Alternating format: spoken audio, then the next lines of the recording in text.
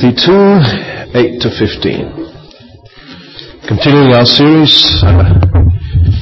in 1 Timothy on page 1194 if you're using the church Bibles. I wonder how you felt when Carrie read that passage just now. Some people, you just said, oh yeah, we know this. Other people, you'd be scratching your hand a bit, or head rather. And other people are going, what? Didn't know that was in the Bible. Today we're coming to a passage that is difficult, to say the least. It's difficult in at least two different ways. First of all, there are one or two verses here which we find, or at least I find, difficult to work out what they mean. I'll show you when we come to them, and I'll tell you what the options are in interpreting them. But the main points of the passage aren't difficult in that sense. As far as I can see, they're quite clear. The difficulty we'll have is in accepting them and applying them. Because they fly in the face of our culture, or at least the progressive elements of our culture that most of us, myself included, tend to identify with. However, as Christians, we are ruled not by culture, but by the Word of God. And the Word of God cuts across culture. It cuts across every culture in some way or other. It speaks in ways that corrects and challenges every culture because no culture is perfect. We know that. And it's quite okay when God's Word challenges and speaks to other cultures, but it can be quite painful when the Word of God challenges and speaks to our culture. But we need to be people who are humble and contrite and tremble at God's Word. Before we look at it, I think it'd be helpful to remember together, first of all, what, or rather who, we are dealing with. What we have before us here is not just the words of the Apostle Paul. We can't just rationalize it and say, oh look, that was Paul's opinion, I have my own opinion. Because Paul is the human author, but the ultimate author is God the Holy Spirit. And so it is the Word of God which comes with God's authority. And this God is the God who made us. He knows how He made us. He knows what His purposes are for us. And not only did He make us, but He also loves us. And we see His love for us in many ways, but primarily we see it at the cross. We see how Jesus died to pay the ultimate price so that we can be forgiven. He died to take our sins and our punishment so that we can be saved. And if God loves us in that way, then we know that He does care for us. And we can trust that what He tells us and what He asks of us is good and not bad. And even if it contradicts what we would naturally like to think, or naturally like to have, what He commands of us is actually the best for us. Now our passage, as you know, having just read it, deals with gender in church. Before we get to that passage, though, I'd like us to think together a little bit about what the Bible says as a whole about gender before going into the specifics, because I think it's important that we see how this part fits in the whole of biblical teaching. We'll come back to the whole again at the end, rather than just seeing it as an isolated thing. Right? So first of all, I'd like us to note that in the Bible there is a fundamental equality between men and women. There's a fundamental equality. Both have been created by God in His image to rule the world under Him. Both are sinners and in desperate need of salvation. Both women and men equally are saved by grace through faith in the Lord Jesus who died for us. Both look forward to the new creation. Women and men are equally precious to God and heirs of salvation. In ancient society, slaves were not heirs, only children were heirs. And if the children or daughters were not heirs, only sons. That's why Paul in Galatians chapter 5 speaks about our equality in salvation when he says, you are all sons. He's talking about male and female. He says, you are all sons of God through faith in Christ Jesus. For all of you who are baptized into Christ have clothed yourselves with Christ. There is neither Jew nor Greek, slave nor free, male nor female, for you are all one in Christ Jesus. There's a fundamental equality in creation, in salvation. However, secondly, the fact that we are equal doesn't make us the same. Man is different from a woman. A father is different from a mother. A husband is different from a wife. These differences, as well as the fundamental equality, are good. They are created by God. God created us, male and female, in His image. He made us different. But who we are as humans, our identity, our worth, comes from not the roles that we have, but from being made in the image of God. So, if there's a difference in roles between men and women, that doesn't threaten our equality. It doesn't threaten the fact that our worth and our identity comes from being made in the image of God. And in fact, my third point is that within the fundamental equality of being, of worth, men and women have different roles to play. For example, in the family, we read the following addressed to husbands and wives. Keep your finger in 1 Timothy. Turn back with me to Ephesians chapter 5. Ephesians chapter 5, just a few pages before that. I'll tell you the page number when I find it. It's page 1177. In Ephesians chapter 5, Paul is speaking to the families.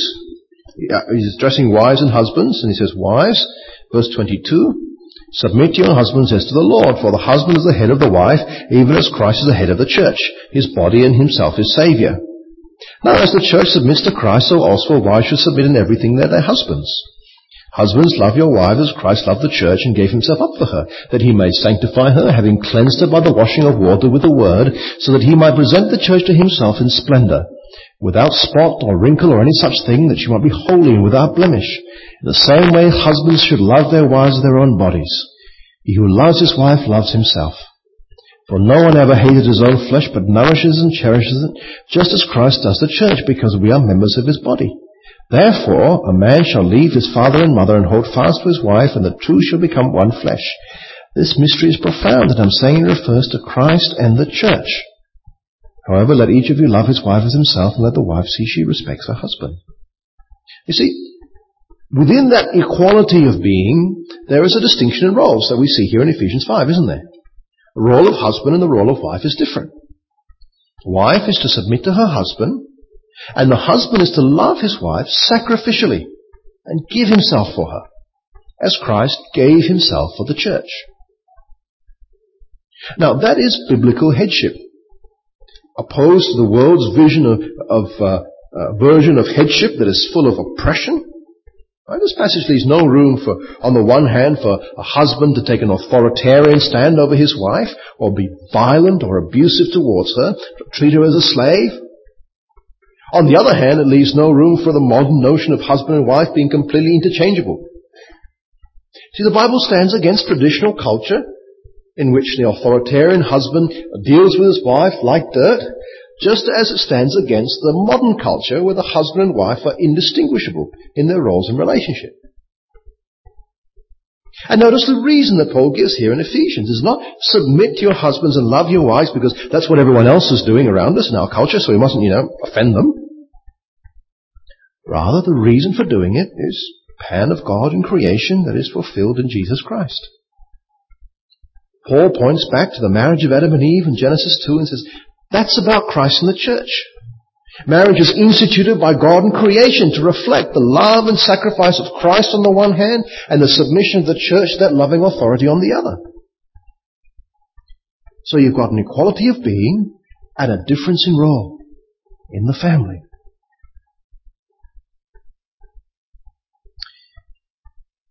Now what we see from our passage today, back to 1 Timothy, is that difference is also expressed in how the genders relate in the congregation of God's people.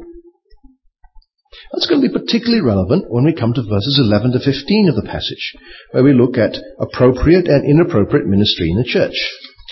By the way, you would have got one of these handouts which on your way in. It'd be helpful to have that in front of you. We've finished item 1. We're about to go to item number 2. These things are particularly relevant on the items on the right-hand side of the page, but before we get there, and we don't have PowerPoints of all the details here, so you'll need to look at that if you want the outline. All right. Before we get to the passages on the right-hand side, though, Paul wants to deal with some other issues. The Holy Spirit, through Paul, gives instructions for men and women in a couple of other areas. And Paul begins this section, therefore, with an instruction to men in verse 8. We're in 1 Timothy chapter 2 and verse 8. Now 1 Timothy 2 verse 8 is actually an overlap verse between the previous section and this one. You may remember last week how we saw how we should pray for all people because there is one God and one mediator between God and man, the man Christ Jesus. And here in verse 8 we've got an application of that. Paul says he wants men in every place to pray, lifting holy hands without anger or quarreling. Now, the word he uses there for men is not the word that you can use when you want to say men or women. Right? It's the word specifically for men, as the adult males of the human race. In chapter 2 verse 1 he's already told us that he wants us to pray for all people. And now he says he wants men to pray in this particular way. He doesn't say anything about how he wants women to pray. Now, there are 2 reasons for that. Well, 2 possible reasons for that. You can work out which one you think it is. Firstly, it could be that he wants both genders to pray, but men are mentioned here because Paul especially wants men to do it because they're not very good at it. Right? Women generally tend to be better at praying than men, I think. And so he's reminding men to do it. And especially, he wants them to do it without anger or quarreling. Because when we face problems, some of us men have a tendency to fight instead of pray. We forget that we're dependent on God and we just try and solve our own problems our own way. Or just get frustrated and angry about it. We're tempted to raise our fists in rage instead of raising our hands in prayer. And Paul wants to make sure that we are praying. Now, if this is the case, then it doesn't mean there's no application for women as well. I mean, women are also capable of anger and quarreling instead of praying, and so the same thing applies. But Paul is especially talking to men here because they're the ones more likely to fall in this area. The other option for why Paul is saying this to men could be because the men were the ones who were to lead the gathering times. And if this is right, it doesn't mean women can't pray at all publicly in church, because 1 Corinthians 11 talks about the fact that they can. But on this view, he's saying, look, it's the men who primarily lead the congregation in the prayers, and so when he's talking about the public prayers, as he is here, then he's speaking, when he's talking about public prayers to the church, then he's speaking to men. Either way, Paul wants men to lift up holy hands in prayer. Now, there's various postures for prayer in the Bible described, and this is one of them. It was a common posture. People in the Old Testament often raise their hands in prayer. And if you want to raise your hands in prayer when you come to church, then go right ahead. That's fine. You don't have to. The Bible describes all kinds of postures for prayer. You can feel free to kneel or to prostrate yourself on the ground if you like. Be careful no one steps on you. Right? The thing that Paul's saying here is not so much saying us what's the best posture for prayer. Emphasis is not so much on the pose, but the holiness of the person praying. He wants us to be raising holy hands. On the screen in a moment, we'll see Isaiah chapter 1, verse 15. In Isaiah 1:15, God is speaking to his people Israel through Isaiah the prophet. And he says this, "When you spread out your hands, I will hide my eyes from you. Even though you make many prayers, I will not listen. Your hands are full of blood." You see, these are not holy hands. And so he calls for repentance. He says, wash yourselves, make yourselves clean, remove the evil of your deeds from before my eyes, cease to do evil, learn to do good, seek justice, correct oppression, bring justice to the fatherless, plead the widow's cause. And with repentance comes forgiveness. Come, let us reason together, says the Lord. Though your sins are like scarlet, they shall be as white as snow. Though they are red like crimson, they shall be like wool. As long as God's people were living in rebellion, as long as they were being oppressive and unjust, God would not hear their prayers. Their outstretched hands were not holy hands. They were blood-stained hands. And God's people, Paul says, are not to be like the people of Israel of old. We are to lift holy hands to God. Hands that have been washed clean by the blood of Jesus, and hands that do good, that seek justice and righteousness among God's people. But even that's not the main point of Paul's exhortation. It's meant to be given that the leaders of God's people have holy hands. The main thing that he's saying here is that we should lift up holy hands without anger or quarreling. It is anger or quarreling that's the main point here. Right? Avoiding that. See, we are not to be the kind of church that is full of bitterness and fighting and anger, and then we settle down and we have our service pretending everything's okay, and then we go outside and start fighting again in the car park. Alright? The answer to that isn't to stop praying. We have to pray. That's the command. I want you to pray. But the answer is to be reconciled. I want you to pray with holy hands without anger and quarreling. If the time ever comes that quarrels and fights break out between us, we will have to deal with them. I thank God that, I don't think, as far as I know, there's no quarreling going on in Slang. That's fantastic. Thank God that you guys are not fighting. Doesn't mean we have to always agree with everything, with each other, but it does mean we love each other. And if we have a fight, one day we might, we'll need to make the effort to listen to each other, to understand each other, to love each other, to be reconciled to each other, so we can pray, forgive us our sins as we forgive those who sin against us. See, that may not be easy. And some men may think that's not a very masculine thing to do. But Paul tells us that's what we have to do. We must come to God in prayer, lifting holy hands, without anger or quarreling. And that's a special instruction to men. Then Paul turns to address the women. Now, if a typical male problem is anger and quarreling, then a typical female problem has got to do with looks. Because you see, society then, like society now, pushes females to look a particular way. Billions of dollars is spent every year to conform. And all kinds of self-image problems come up as a result, because no one can really compete with the pictures of the models who are unhealthily skinny, been made up for hours, and then photographed in controlled situations, and then airbrushed or subjected to computer manipulation to enhance features and eliminate blemishes. Even the models themselves can't look like that in real life. So, women, how do you make yourselves attractive? We have 2 points here. First of all, dress decently. Verse 9. Likewise also that women should adorn themselves in respectable apparel, with modesty and self-control. So adorn yourselves with respectable apparel. That is, the clothing you're wearing, it says something about yourself. Wear clothes that say respectable or decent. Don't wear clothes that make you look like a prostitute or someone who's going cheap, because you're not. Now, it doesn't mean you always have to wear, old-fashioned clothes or be frumpy or whatever, right? But you're a representative of Jesus, and that should be reflected in how you dress. And so your public dressing should be, verse 10, with modesty and self-control. Now, the word self-control there also means reasonableness, good judgment, or moderation. Right, so what Paul is saying is your dressing should be modest and sensible, not revealing or sensual. Now, what that means, of course, will be different in different cultures, won't it? What is revealing and sensual in one culture will be modest and sensible in another culture. So, God doesn't give us a detailed dress code. He doesn't say, your skirt has to be how many inches long, or you have to cover your ankles, your knees, or your elbows, or your shoulders, or your earlobes, or whatever.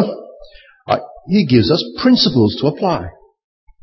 Dress modestly and sensibly. You work out what that means in 21st century KL.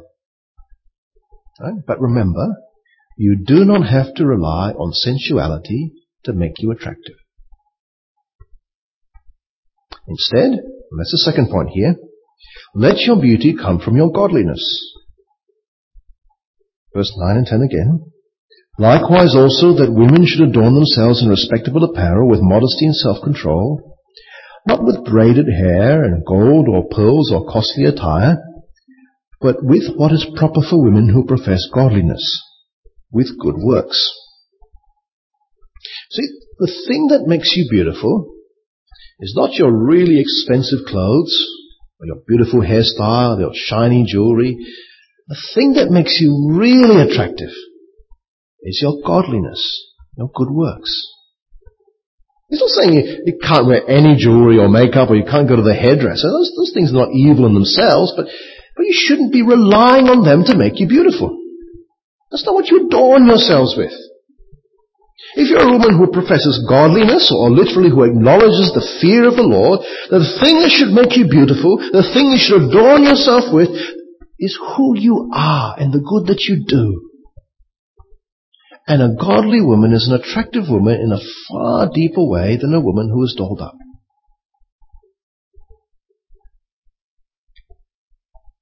Now, Paul is talking primarily to women here, but there are two secondary applications to men as well, so don't close your ears, men.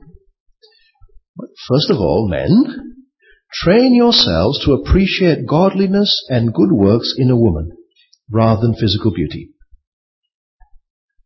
If you're looking for a wife, look first for a woman who is godly and who does good works, who loves Jesus, fears the Lord, who walks in His ways. That's a good woman. And teach yourself to be attracted to that kind of behavior. And while Paul is addressing women because it's more a women's issue, there's also times when men are tempted to rely on physical attractiveness themselves. And if that's you, then learn with our sisters that good works is far more important. And ladies, well, Paul was speaking primarily here about what you wear at church, the congregational meeting. It seems right to apply the same principle to what you wear everywhere else as well. Dress respectably and modestly, and let your attractiveness primarily come from your behavior.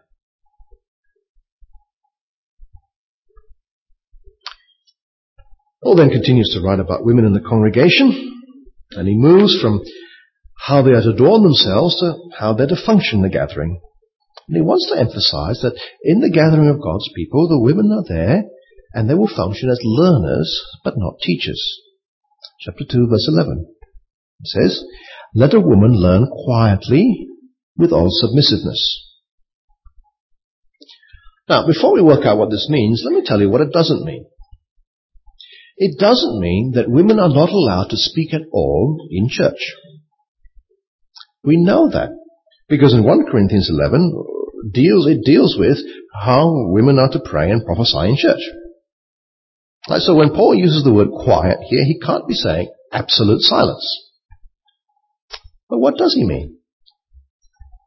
Well, the word quiet there has got the same root as the word we saw for quiet back in verse 2. Where we're called upon to pray for kings and all who are in high positions that we may lead a peaceful and quiet life, godly and dignified in every way. See, a quiet life is a life that is tranquil, a life that is peaceful, a life that is free in society here from fighting and civil unrest. And Paul wants women in church to live quietly and peaceably, to learn quietly and peaceably. Well, stirring up dissension and trouble. They are to do it, he says, with all submissiveness. Now, to submit to someone in the biblical sense is to willingly put yourself under their God-given authority. And so for a woman to learn quietly with all submissiveness in the congregation means that she is willingly and peacefully learning from a teacher in the congregation, coming under his authority in that setting rather than trying to usurp it, like the good women in this congregation are doing right now, and indeed do every week.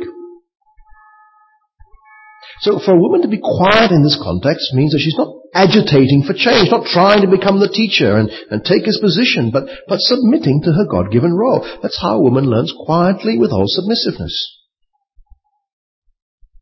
There is a difference in the roles between men and women. Everyone's got a different role, and women in church are not meant to agitate to overturn them. Because you see, there are many ministry roles that are open to women in church. Women must be encouraged to serve in these ministries. However, there are two roles that are given here that are not open to women in church, and women are not to try to gain. And they're spelled out in verse 12. I do not permit a woman to teach or to exercise authority over a man. Rather, she is to remain quiet. Once again, let me tell you what this doesn't mean before telling you what it does mean. It doesn't mean a woman is not allowed to teach anything to anyone at all. Right? Titus chapter 2 verse 3 and 4 says that older women are to train younger women. However, women, as we see here, are not permitted to teach God's word to men, and not permitted to exercise authority over them, to have a governing authority in the congregation. Now, it's not prohibiting other areas of ministry, just these two, teaching the Bible and exercising authority. But why? Well, Paul gives us a reason here, and again, it's not some kind of special situation in Ephesus where Timothy was, like, your women are poorly educated, or you've got disruptive women teaching false doctrine. It's not a cultural reason, Women in your culture don't take leadership roles, so it will be culturally inappropriate. Which isn't true anyway, because there were women priests in the pagan temple in Ephesus. Nor was it a pragmatic reason, so that people won't be offended or anything like that. Because if you gave any of those reasons, then we could say, well, times have changed and this instruction doesn't apply anymore. But the reason Paul gives for these instructions is not a time-bound one, it's one that is rooted in creation. It is something that is universal, not specific to this, that, or any other particular situation. Because it comes from God's original plan for men and women all the way back in Genesis 2. Now, the reason he gives is the order of creation. Look at verses 12 again, and we'll read on to verse 13. He says, I do not permit a woman to teach or to exercise authority over a man. Rather, she is to remain quiet. For Adam was formed first, then Eve. See, this is about creation, not the fall. When Paul's talking about Adam being formed first and then Eve, he's referring to the time before there was sin in the world. When God's purposes were seen clearly, before things were mucked up by our rebellion. And there in Genesis 2, Paul's referring to God's pattern, the paradigm for human life is laid out. And Paul, writing under the guidance of the Holy Spirit, explains to us that when God created Adam first and then only Eve, what he was doing is he was giving the leadership role to Adam. Now, at this point, we may or may not understand why this is a good reason to prohibit women from teaching or having authority over a man in church, but the Bible itself, inspired by the Holy Spirit, does. So if we're going to assume the truth of Scripture, we can't object to it. We can't dismiss it as a flawed interpretation of Genesis, for example, even if we don't understand the reasoning behind it. Because this is God's interpretation. But in actual fact, there is good reason. Remember how life in the garden is paradigmatic of God's ideal plan for human beings. It's the way we're created to be. And that includes leadership among God's people. We see it all kinds of ways in Genesis 2. Paul points out that God did not create Adam and Eve simultaneously. He could have, but he didn't. He created Adam first, and then as we read, he created Eve to be the helper for him. Adam exercised his leadership by naming her. Furthermore, it was to Adam alone that God gave the command not to eat from the tree. And in Genesis 3, even after the fall, God still approached Adam first, even though Eve sinned first. He was given responsibility. He was the God-given leader of the couple, created first, and made the leader. This is the pattern that God established in Eden. And Paul is saying that this pattern is so fundamental to biblical manhood and womanhood that God wants it to be reflected in the leadership positions that he entrusts to people in his church. So when men have leadership in the church in terms of teaching and authority, and women support them in this role, we see a reflection of God's purposes in creation. The pattern that God set up in the garden is maintained.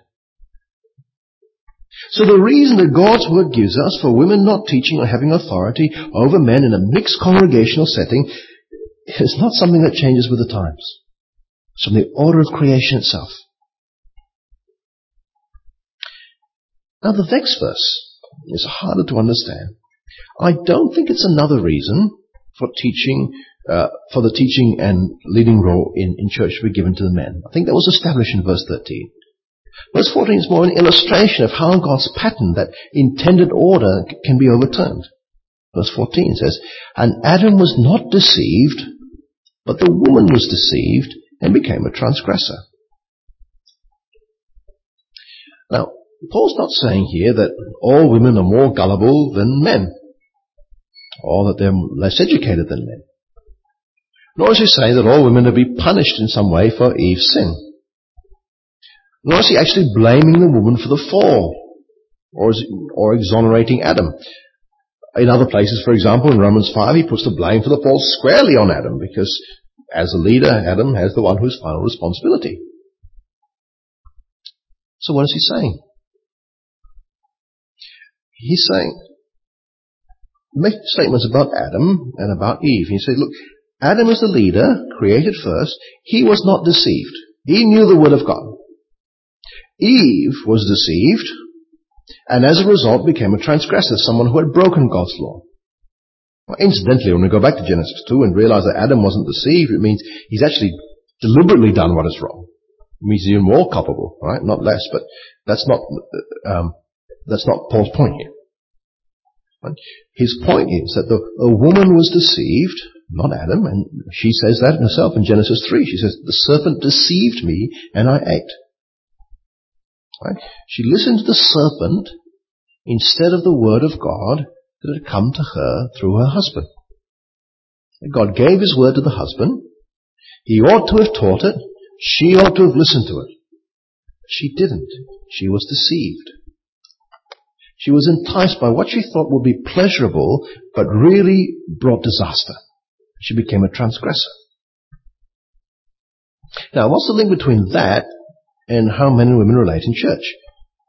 Well, it's back to the order of creation that was just written about in that previous verse. God created men and women to rule creation under him. God gave man the leadership role in that, and that was exercised through passing on of God's word. And so you have God ruling the man and the woman through his word, the man exercising leadership role through teaching the word, and the woman helping him, and then creation as a whole under the rule of the man and the woman. But what happened in the fall? The pattern God gave was reversed. The serpent, which is part of creation, perverted God's leadership, tempted Eve instead of going directly to Adam, deceived Eve, part of the creation.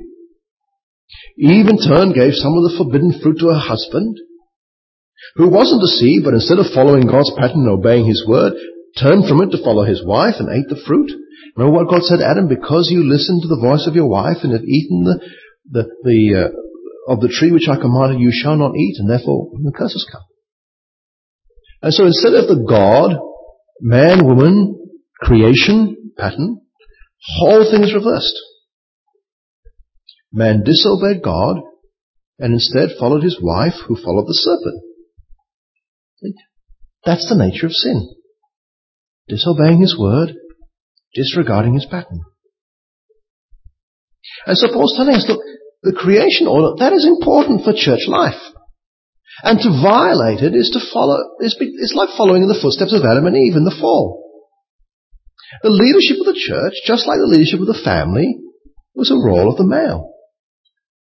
And so Paul does not allow the woman to be in authority over men. And the leadership was meant to be exercised primarily through the teaching of God's word. And so Paul does not allow the woman to teach God's word to the men.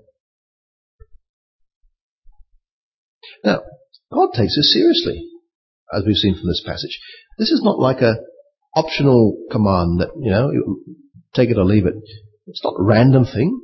It's not advice for the times, but it's a principle that's rooted in creation itself. So we're not at liberty to ignore it, even if our culture doesn't like it, or even if it's going to turn people off, it's going to make us unpopular. If God has said this, then we've got no option really, but to pray that He would change our hearts so that we would gladly and cheerfully and honestly obey Him from the heart. Because we love Him, and we trust Him, and we want to fulfill His plans.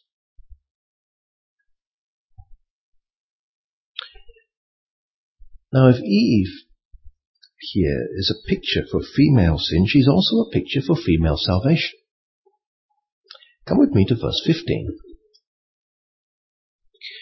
Yet she will be saved through childbearing if they continue in faith and love and holiness with self-control. Now, notice there's the she there in the first half of the sentence. That's still referring back to Eve from verse 13 and 14. 13 he calls her Eve, 14 the woman, 15 is she. Right? But Eve doesn't just represent herself.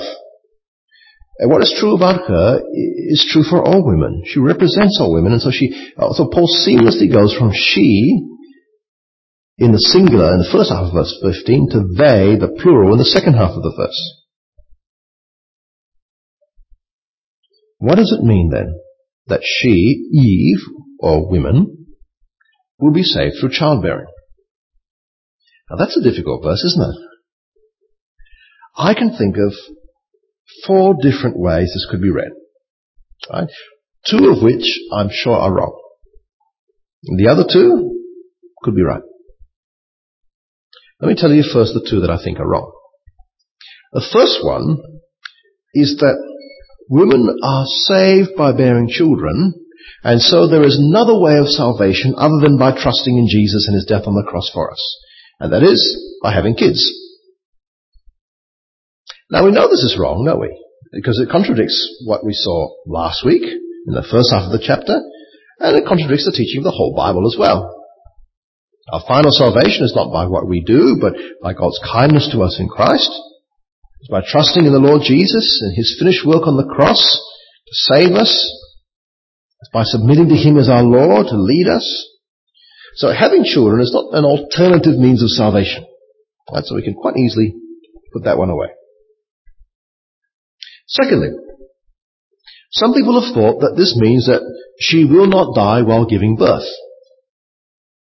Okay? She will not die while giving birth. Because back in those days, maternal mortality was very high. It was a serious concern for people.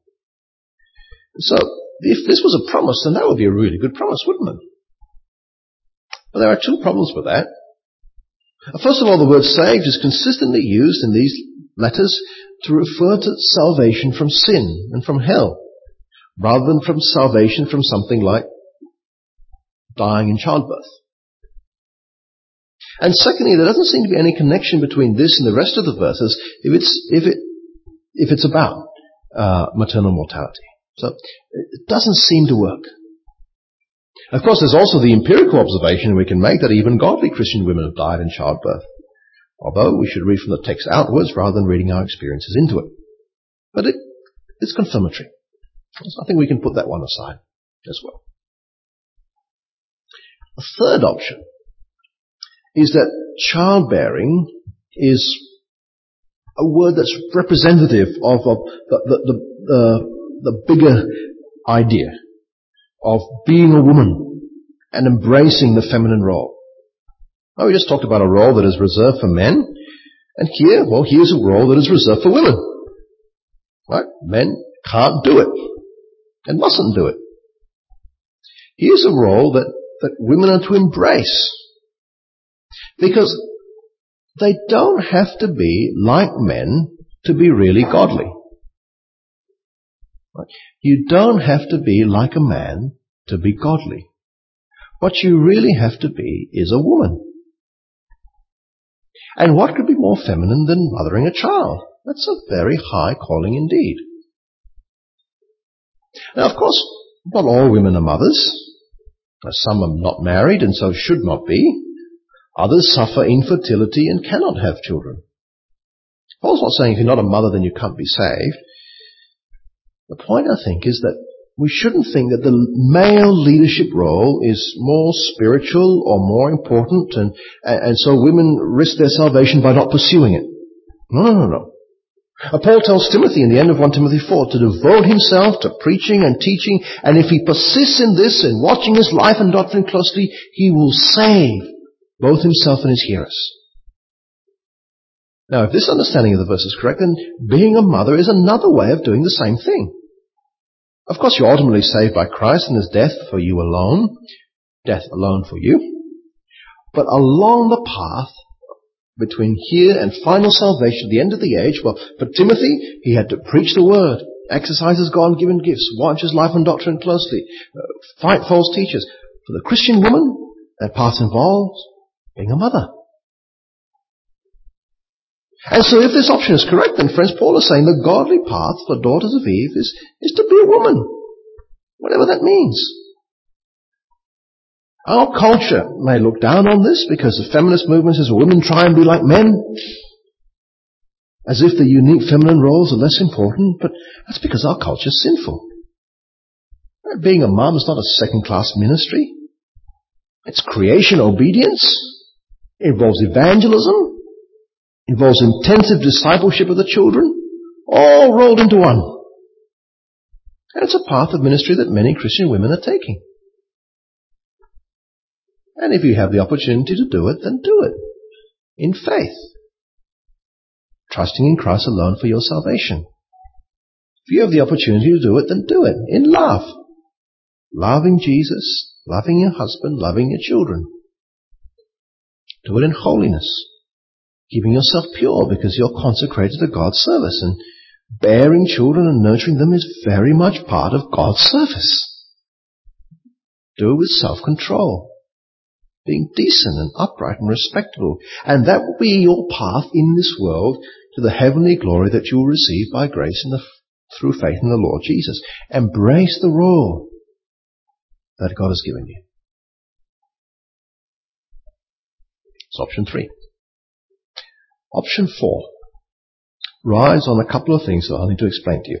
First of all, in the original Greek, there is a "the" there in verse 15. Yet she will be saved through the childbearing.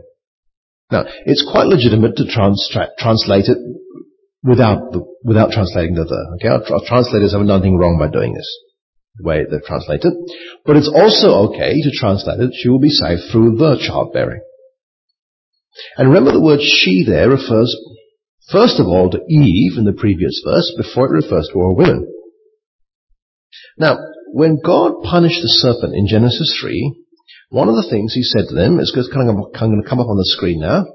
One of the things she said to the serpent, Sharon, yep, thank you, is this: I will put enmity between you and the woman, between your offspring and her offspring. He shall bruise or crush your head, and you shall bruise or crush his heel. So the offspring of the woman, someone who would come from Eve, would eventually come and fight the serpent and defeat the serpent and bruise or crush his head, and yet he himself will be wounded in the process. Now, that was the hope for the woman in Genesis 3. One day, one of her offspring would do that. Now, Paul says in verse 14, Eve sinned. She became a transgressor. Someone who has broken the law. And yet in verse 15, she will be saved through the childbirth. Her salvation will come through the one who will fulfill this promise that God has made to her. Now, of course, we know the promise ultimately was fulfilled in Jesus. He's the true serpent crusher who defeated Satan by his death on the cross. And so Eve and all the women she represents are saved by him, provided they continue in faith and love and holiness and self-control. And if they're believers, then they will show these things in their lives. So even though a woman was deceived, even though there was that whole thing of the fall, the reversal of the order of creation, all those things, never mind, there is still salvation through this serpent crusher, through the Lord Jesus. Now, both of those last two options seem reasonable to me. Both fit the context, both seem to be faithful to the rest of the Scripture. I think either is possible. I'll leave you to decide which one you think is correct.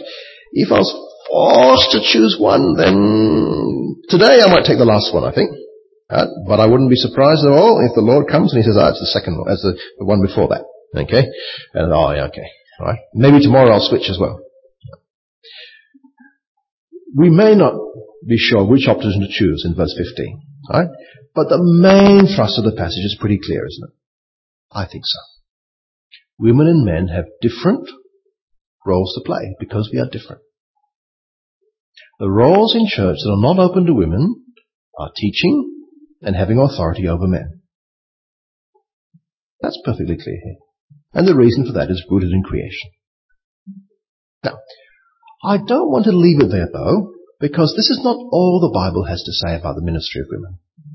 Right? So, we looked at the whole, we went to the detail. I want to look back a little bit wider, right? So that we don't just look at this little bit. Because remember, Jesus affirmed women. Jesus affirmed their roles. Not only did he did appoint men only to the authoritative positions of apostleship, but this doesn't mean that in any way he demeaned women or he nullified their contributions to his cause. We only have to think of examples: Mary and Martha and the Samaritan woman at the well, and Mary Magdalene and the other witnesses to the empty tomb. Very important job. Jesus loved and affirmed and taught and healed and honored women. The fact that he appointed 12 male disciples does not contradict this, because often he himself would go back to creation when he is dealing with issues thrown up by his opponents. And so in appointing male apostles, and yet at the same time affirming and honoring women, he was upholding both the dignity of women and the order of creation, the leadership of men. Paul, like his master, affirmed the ministry of women. In Romans 16:3, Paul calls Priscilla and her husband Aquila fellow workers in Christ Jesus. In Philippians 4:3 and 4, he calls Euodia and Syntyche fellow workers who have labored side by side with him in the gospel, both women. In Romans 6:6, he says that Mary has worked hard among you. And in verse 12, Tryphena and Tryphosa are workers in the Lord. And Persis has worked hard in the Lord. All women. Other places he calls men his fellow workers as well. You see, he celebrates the fact that women and men are his partners in ministry. They work hard together for the gospel. But the fact that we work hard together doesn't mean we all do the same things. As we work with our own gifting and our own roles to which God has called us in his word, we work together for God's name and God's glory. So I don't want you to go away thinking that just because women aren't meant to be teaching the Bible to a mixed group or having authority over men, they've got no part in ministry. There are many, many areas of ministry that is right and good and appropriate for women to be involved in, including on a full-time basis. But teaching the Bible and having authority over men are two areas where this is not right. So, what have we learned today? Men are to pray. And we are to do so without anger or quarreling. Women are to dress decently and appropriately. As women who fear the Lord, adorn yourselves with good works. And all of us we are to minister appropriately in church. Men are to take the teaching and leading roles, not because they are better or more important or more valuable than women, but because we all want to glorify God by reflecting together His creation plans in our lives together. Let's pray.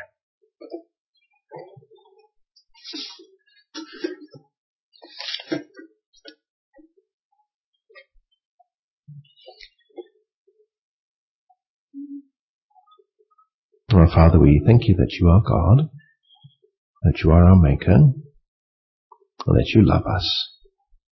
And what you have given us is good. Please help us to trust you in that. Sometimes when things we read in your word and we wonder, it doesn't seem to fit with what the world around us is thinking, and how people around us and how we ourselves have been brought up or trained to think. Please help us to be humble before your word. Please help us to keep searching the scriptures. Help us to be willing to correct ourselves if we have made mistakes in our understanding of your word. But help us also to be willing to work hard at applying what you have to say to us in our lives and in our church. We pray, Lord, that Christ would indeed be Lord of His church and rule His church through His word. May we not censor it or turn aside from it, but to hear what you have to say and respond properly. Help us, we pray, in our prayers, in our dress, in our relationships, to love you and honor you, and to show holiness.